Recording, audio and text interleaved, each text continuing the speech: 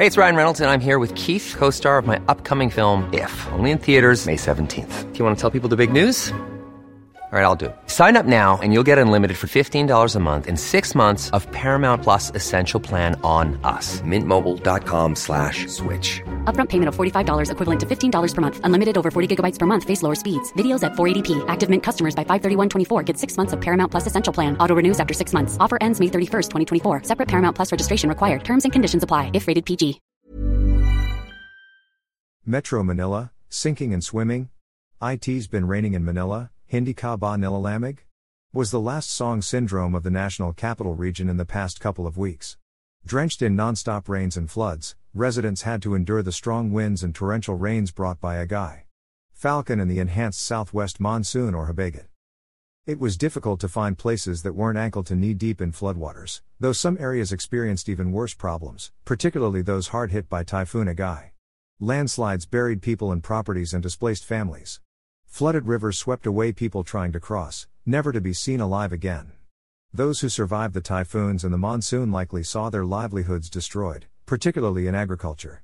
Indeed, according to the National Disaster Risk Reduction and Management Council, the damage in the sector caused by the 1-2 punch of Agay, Falcon and Habagat amounted to P2.9 billion.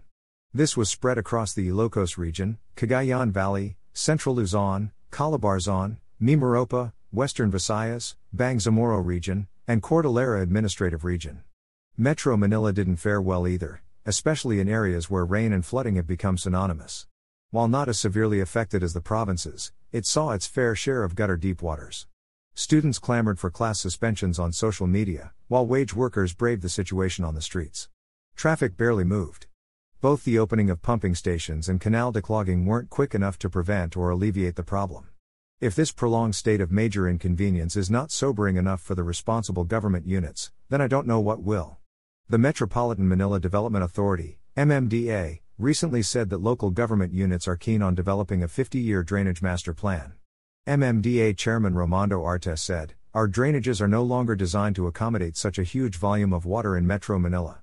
We almost ran out of soil that can absorb the water. The Drainage Master Plan will ensure that the drainage systems are interconnected and are common in size and design for the next 50 years, which may help mitigate floods better."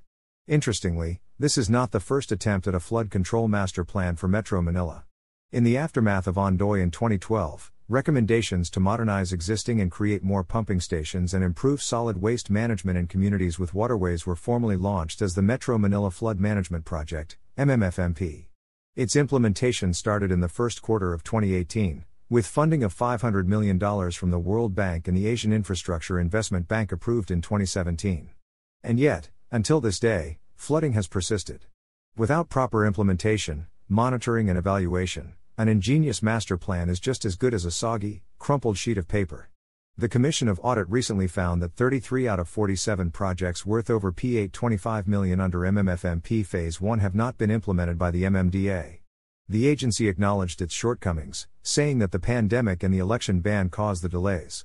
On top of the delays in flood management project implementation, we also have various Manila Bay reclamation projects. They exacerbate the risks being faced not only by the coastal communities but also by the general public. A 2014 study by geology professor Dr. Kelvin Rodolfo said that the country's coastal areas sink as much as 9 centimeters per year, while other places in Manila sink as much as 8 centimeters per year. Environment Secretary Maria Antonia Yulo Loizaga hinted at minimizing these activities until a cumulative impact assessment is done, but only after the U.S. Embassy called out the government due to the involvement of a blacklisted Chinese company in the Manila Waterfront City project. We should constantly engage and hear out environmental organizations, especially scientists, before it's too late, like in that movie with Leonardo DiCaprio, Jennifer Lawrence, and Meryl Streep. We often forget that the sea is an ecosystem. It is alive.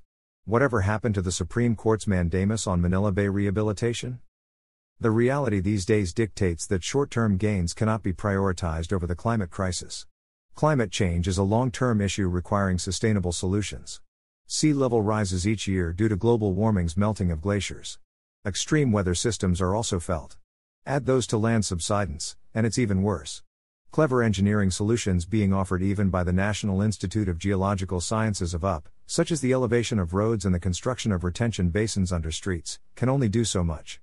The Executive Department, particularly the Department of the Interior and Local Government, the Department of Environment and Natural Resources, the Department of Public Works and Highways, the Metropolitan Water Works and Sewerage System, and MMDA, among others, should be more firm in fulfilling the mandamus. The legislative arm should again consider taking up the long overdue National Land Use Plan. I know there are legislators whose interests run in conflict with NLUP, but after all these years, perhaps you've earned enough to secure the well-being of your grandchildren's grandchildren. Flooding cannot be resolved in silos at the local level as it is a transboundary problem. It is everyone's concern. I quote Siraya from the blockbuster sequel to Avatar, "The way of water has no beginning and no end. The sea gives, and the sea takes. Water connects all things, life to death, darkness to light." Imagine the softest sheets you've ever felt. Now imagine them getting even softer over time. That's what you'll feel with Boll and Branch's organic cotton sheets. In a recent customer survey, 96% replied that Boll and Branch sheets get softer with every wash. Start getting your best night's sleep in these sheets that get softer and softer for years to come. Try their sheets with a 30-night guarantee. Plus, get 15% off your first order at bollandbranch.com. Code BUTTERY. Exclusions apply. See site for details.